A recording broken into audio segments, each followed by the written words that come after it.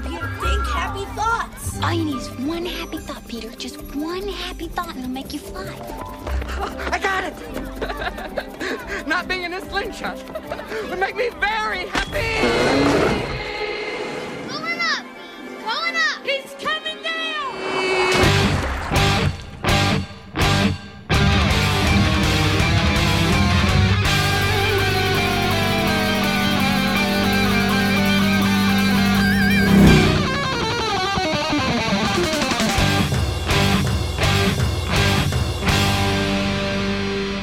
Welcome to the Mad Max Minute, where we seem to have run out of ground in Mad Max Beyond Thunderdome, 1 minute at a time. I'm Rick. And I'm Julia. And today we're talking about minute 95, which begins with Auntie once again in hot pursuit of Master, and it ends with Jedediah turning off the plane. Hanging out with us this week is a regular down at the Bulldog Cafe. It's Jim O'Kane of the Rocketeer Minute. Howdy, howdy. Welcome back. This is a nice return to a great minute. Lots of airplane stuff. Absolutely. There are so many questions I have for this situation. But before we get to all of the plane stuff, yes, we get a good chunk of a second of supplies and debris tumbling out of the plane, but we once again go back to the burrow and find that Auntie is kicking up all sorts of dust in front of Jedediah's front door.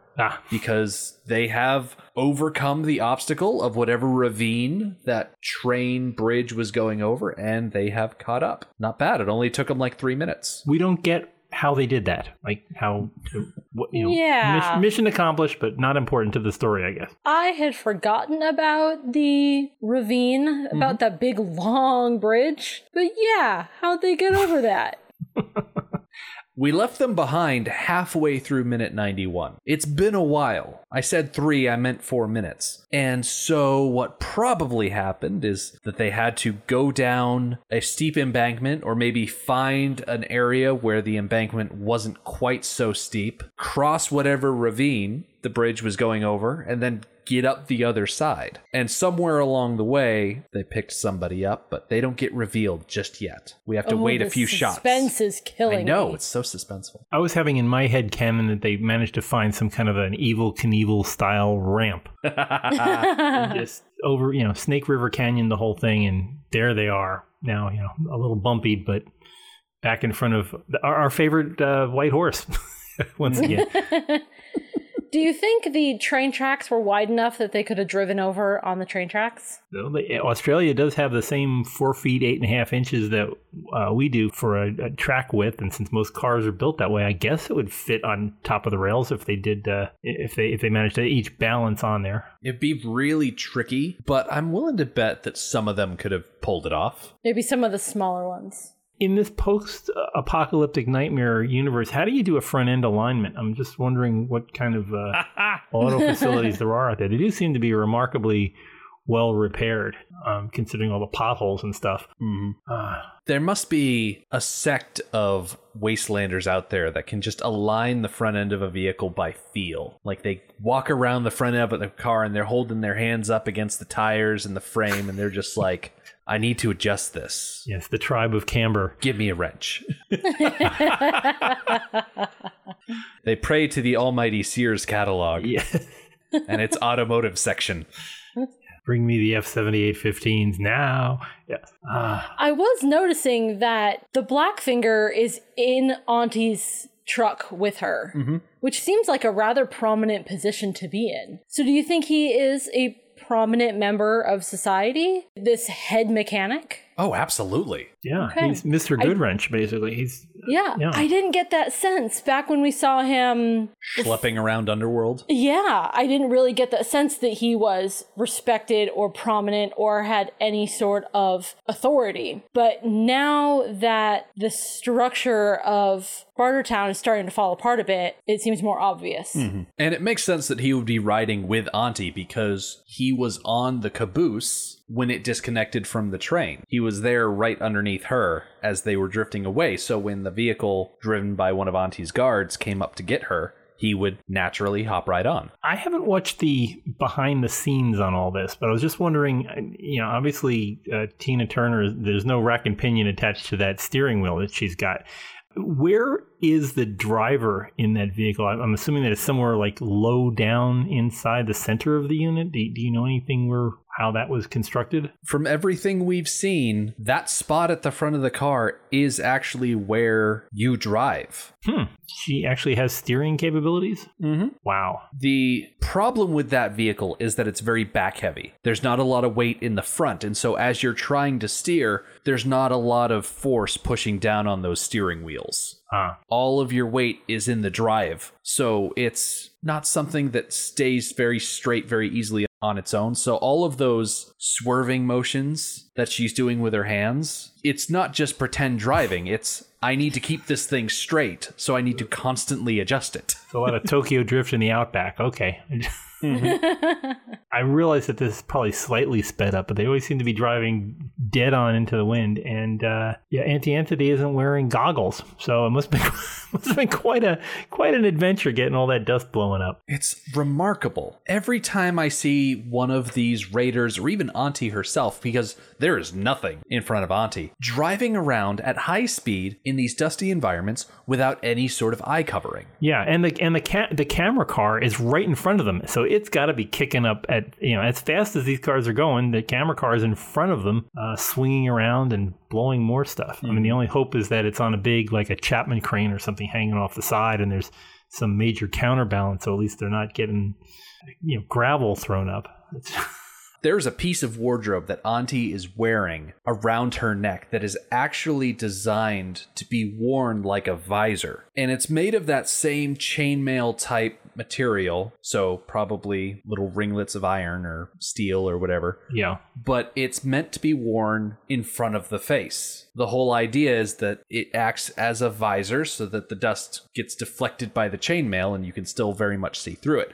But they don't use it because it probably wasn't transparent enough that she could see where she was going. Yeah, or see the director waving cut or something. It's just a little difficult. But yeah, I guess it would look like the residents of Ceti Alpha 5 at the beginning of Wrath of Khan. They all had those big masks and Burka-like decor. I do like the preponderance of cow catchers. I'm very much an antique steam engine maven, and just the size of the cow catchers on the far right. I don't know who's driving that one, but the car is entirely cow catcher. You just imagine what it was built to bounce off of it. Very much a killer robot style of ironwork. It very much reminds me, now Julia, you're more of a student of history than I am. Which one of those old American steamships down in Virginia that had that Civil War battle had the steeped angular sides? Was that the Lincoln or the Monitor? Do you remember? Oh my gosh, I have no earthly idea. Well, that's why we have I appreciate that you thought I might know that, but I really haven't the faintest clue. I know what you mean. Yeah, the one was just a flat top, and the other one had the steep sides. Is that? And it looks like it's made out of iron. I mean, it looks like wrought iron. Just. I do wonder, as we start to get some really good looks at all of these vehicles over the last few minutes, how much of this design had an actual purpose and how much of it was just aesthetic. Not on George Miller's part, on the part of the individuals who own them. I need to interrupt real quick and correct myself. Merrimack versus the Monitor in the Battle of Hampton Roads. Yeah. March 9th, 1862. The Monitor went down off the coast of North Carolina, and since that was the flat top one, the other one has to be the Merrimack has to be the one that looks like the car that we're looking at, I think. I remember seeing the old Robert Ballard pictures of the Monitor. So that the Merrimack, is that the one that's like a proto submarine? In that most of it is underwater. Yeah. Yes. Yeah, it's almost like a Hunley, but it wasn't. It just had a very low profile, and basically memory serves, they just parked across from each other for about 2 or 3 hours and bounced cannonballs, and it was kind of a draw.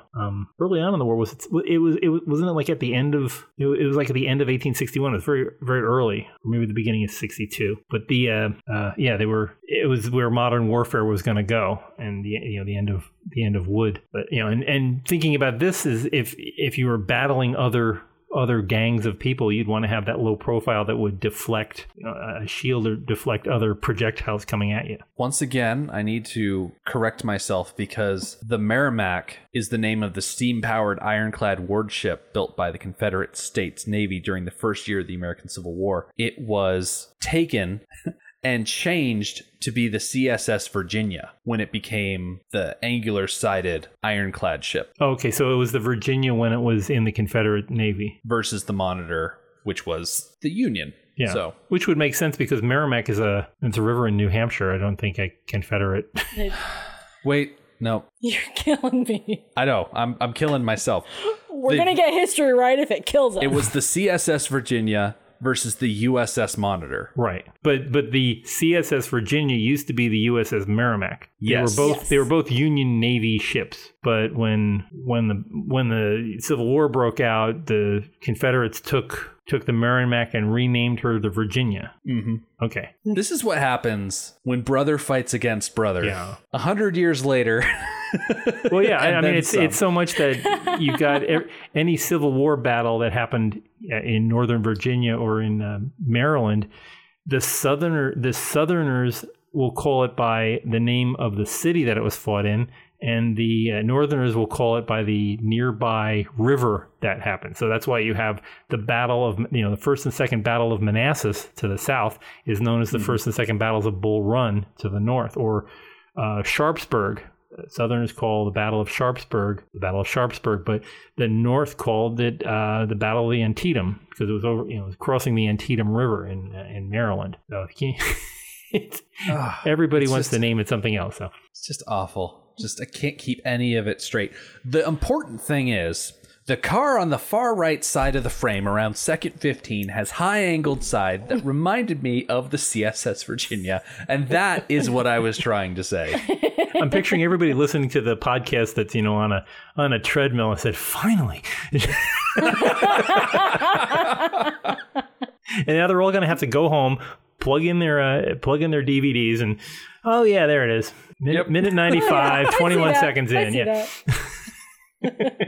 And that's not even the most important vehicle in that shot, because there is a big old ute, truck, buggy thing, whatever you want to call it. Inside that vehicle, in the center of the frame, is none other than the unkillable Ironbar, who, after falling off that bridge, is back.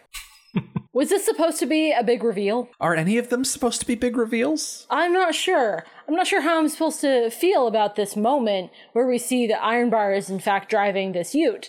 I mean, it doesn't surprise... Well, of course it doesn't surprise me. I've seen this movie 100 times now. But I don't think it ever surprised me. Of course he survived. Everything he's been through up till now has just prepared him for falling off of that bridge. I feel desensitized to his deaths that we see. I'm just amazed that his broom handle that's holding the head, the voodoo head, it never broke. Yeah. It's very sturdy. No matter what he goes through, it's still attached. Knowing how ridiculous this movie is, he probably fell off that bridge, pulled some sort of ripcord in that leather girdle that he wears, and then that head probably started spinning like a helicopter. And he glided down to the ground. Or there's a parachute packed in the back of the skull, and it just pops out. He just got it back in time to finish packing it. Right. If we're going to insist that Ironbar is this unkillable, we might as well go whole hog with the ridiculousness of it. I was going to say maybe he fell in a bush or a tree or something like that, and that broke his fall. But nope, let's go all in on this. Might as well. You probably have covered this in earlier minutes, but I'm just wondering, do you have a favorite resident of Bartertown? Oh, mine is definitely Dr. Dealgood. Oh, okay. Oh, yeah. Gosh, we have not asked that question, and I would have to think about it. Okay, well, maybe at the end of the minute we'll get back to it. Yeah. Do you have a particular favorite, Jim? I'm not sure. I'll have to get back to you at the end of the though. Ironbar really, he's the guy that everybody boos when you're at, a wrestling match. It's like, ooh,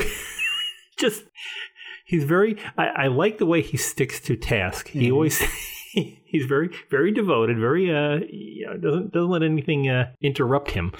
So I think I admire that in his persistence. He's just on and on and on.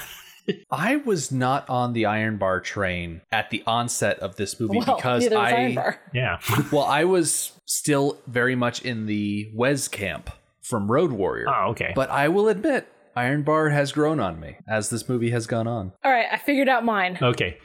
It's Pig Killer. Okay. Oh, He's okay. just so opposite what he should be. He has been sentenced to life in hard labor, and he still meets a new person and made a friend. Yeah. And feels some sense of loyalty to that friend. He still finds some reason, even if it's psychotic, to smile. And even now, last minute, he is bleeding out. He's gonna die if he doesn't get help. And he's still like goofy grinning in the background and still moving forward with this escape plan that he just made up on the fly. And he has faith and believes in Max. He can feel changes coming and he's just ready to roll with it.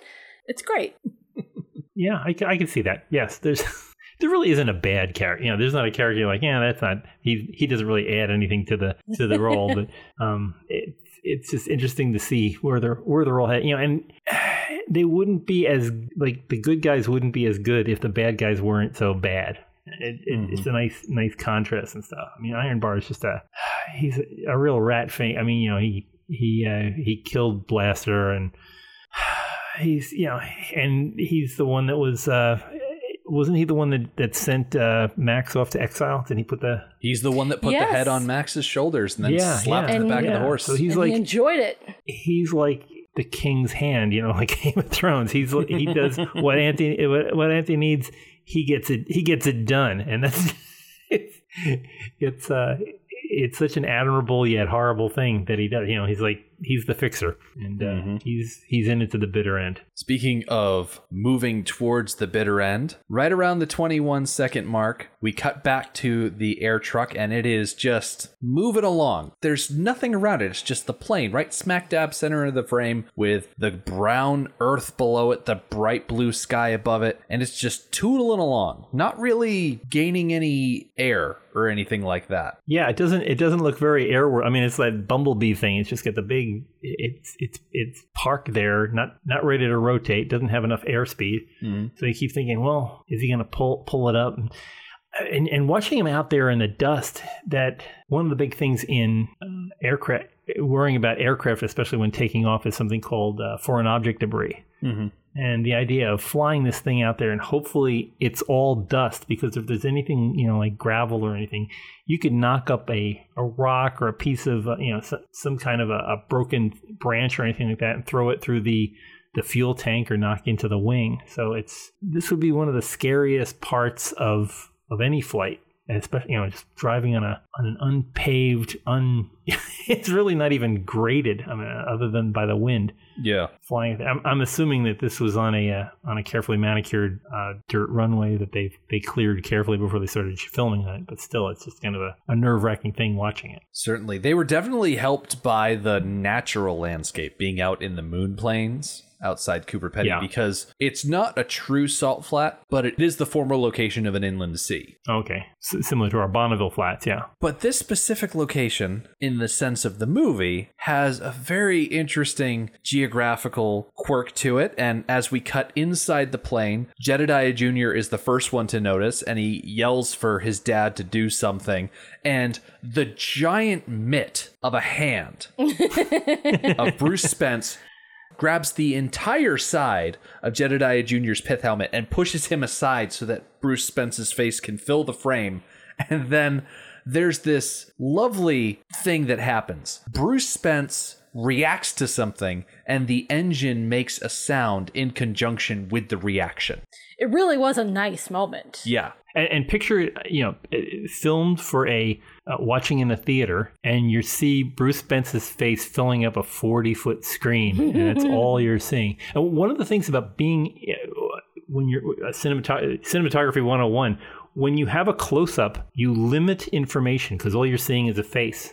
So all you're seeing here is the reactions of Jedediah Jr. and Jedediah Sr., that they're seeing something terrifying, and the audience at this point, until we get to the next scene, doesn't know what they're seeing. It's like, Dad, look out, but we're not seeing what it is. So all we have to go on building our own emotions is to follow their lead. So it's like, this isn't going to be fun. And finally cutting back to the wider shot where we notice that there happens to be a cliff that they're about to go over. They've run out of land. It's ridiculous. Yeah. There's just nothing.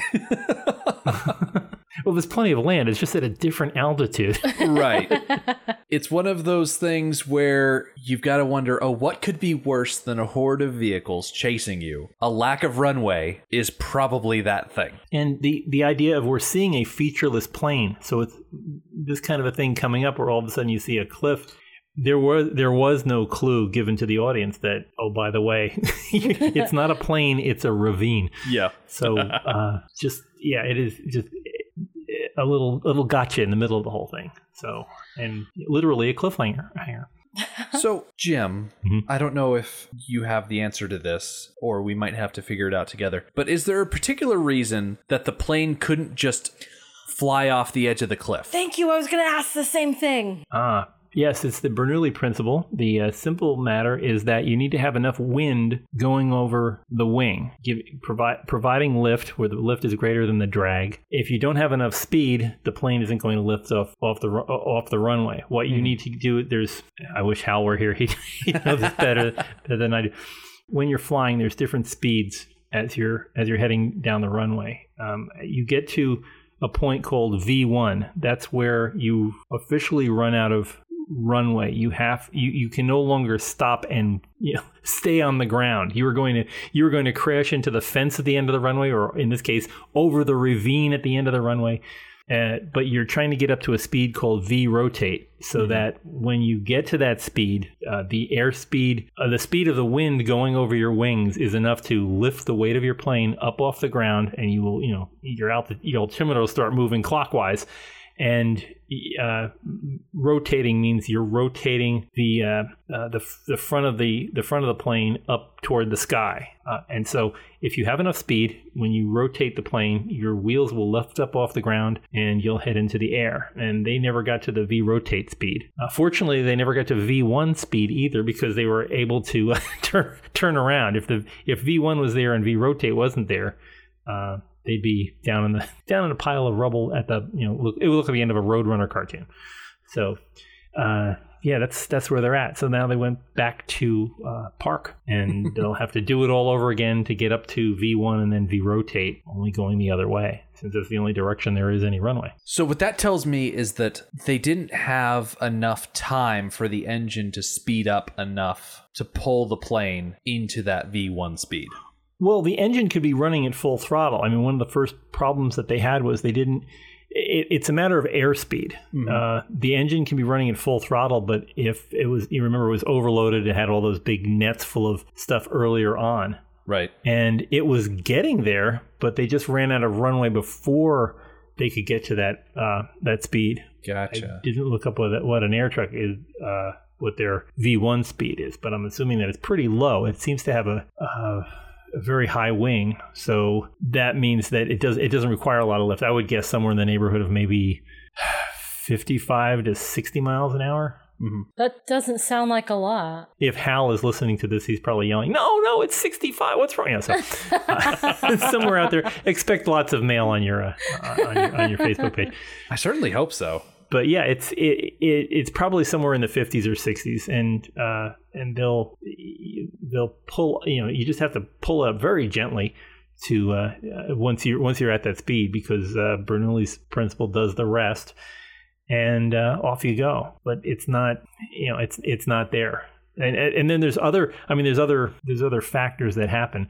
A lot of it's dependent on temperature. A hot day. Mm-hmm. Let's say it's over 100 degrees. The air, if you think about little molecules of air bouncing around, thanks to Brownian motion, as air gets hotter, the air gets thinner because the molecules are bouncing into each other and they're moving further apart from each other.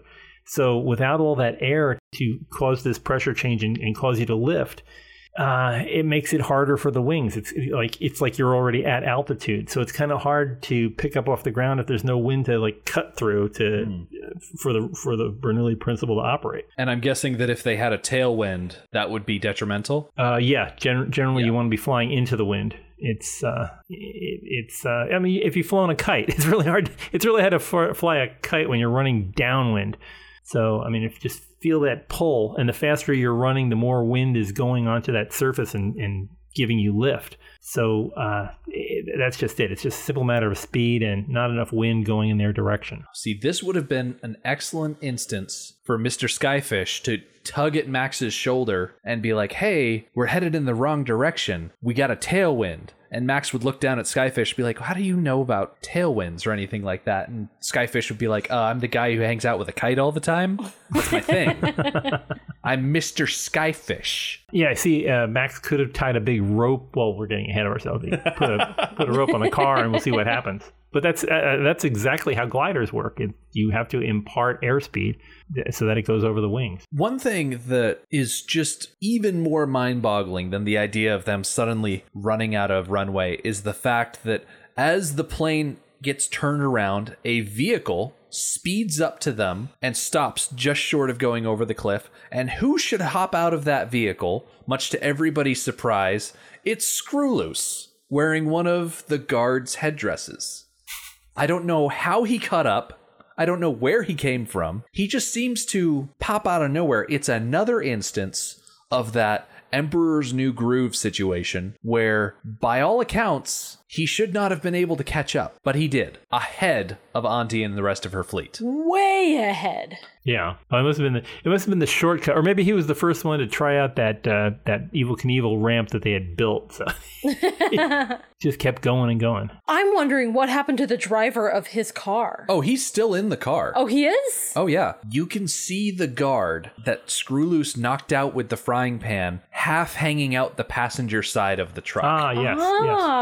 Okay. Whatever Screwloose did to him, he's been hit hard enough that he's not going to get up again. Oh, well, I was worried that Screwloose kicked him out of the car and at going a certain speed, and that could possibly have killed him. Well, I'm certain that Max is going to drag this guy out of the car before he hops into it, but that'll be for Friday. I do like the devotion of Screwloose to his frying pan, and he still carries with him. I mean, never leave it behind.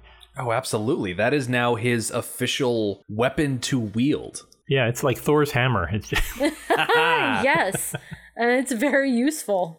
I do like that Screwloose has taken a trophy from his conquest. He took the headdress. I just wonder if this is the start of a dark path for Screwloose now that he has defeated another warrior and taken his trophy, if he's going to insist on continuing that line of activity. But we'll never really know. It's just something to suppose, I guess. Nobody's questioning, his appearance. Like, well, how did you get here? There's no time to request that. We just need another 150 pounds on this plane that we can't take off with. Yeah, it's not time for questioning. It's time for Max and Savannah to run over, grab him by the suspenders, and drag him back to the plane. And as they throw him into the hold, we pan over in front of the plane and the engine just stops, which is not really something you want to have happen in this situation. And we cut inside the cockpit, and Jedediah Jr. and Sr. are just sitting there looking away at what's ahead of them. A great family portrait, too. I mean, again, another representation of beautiful cinematography. They're perfectly lit, nicely framed, and just, gosh, if they weren't facing certain doom, you'd swear that could look good on somebody's mantelpiece.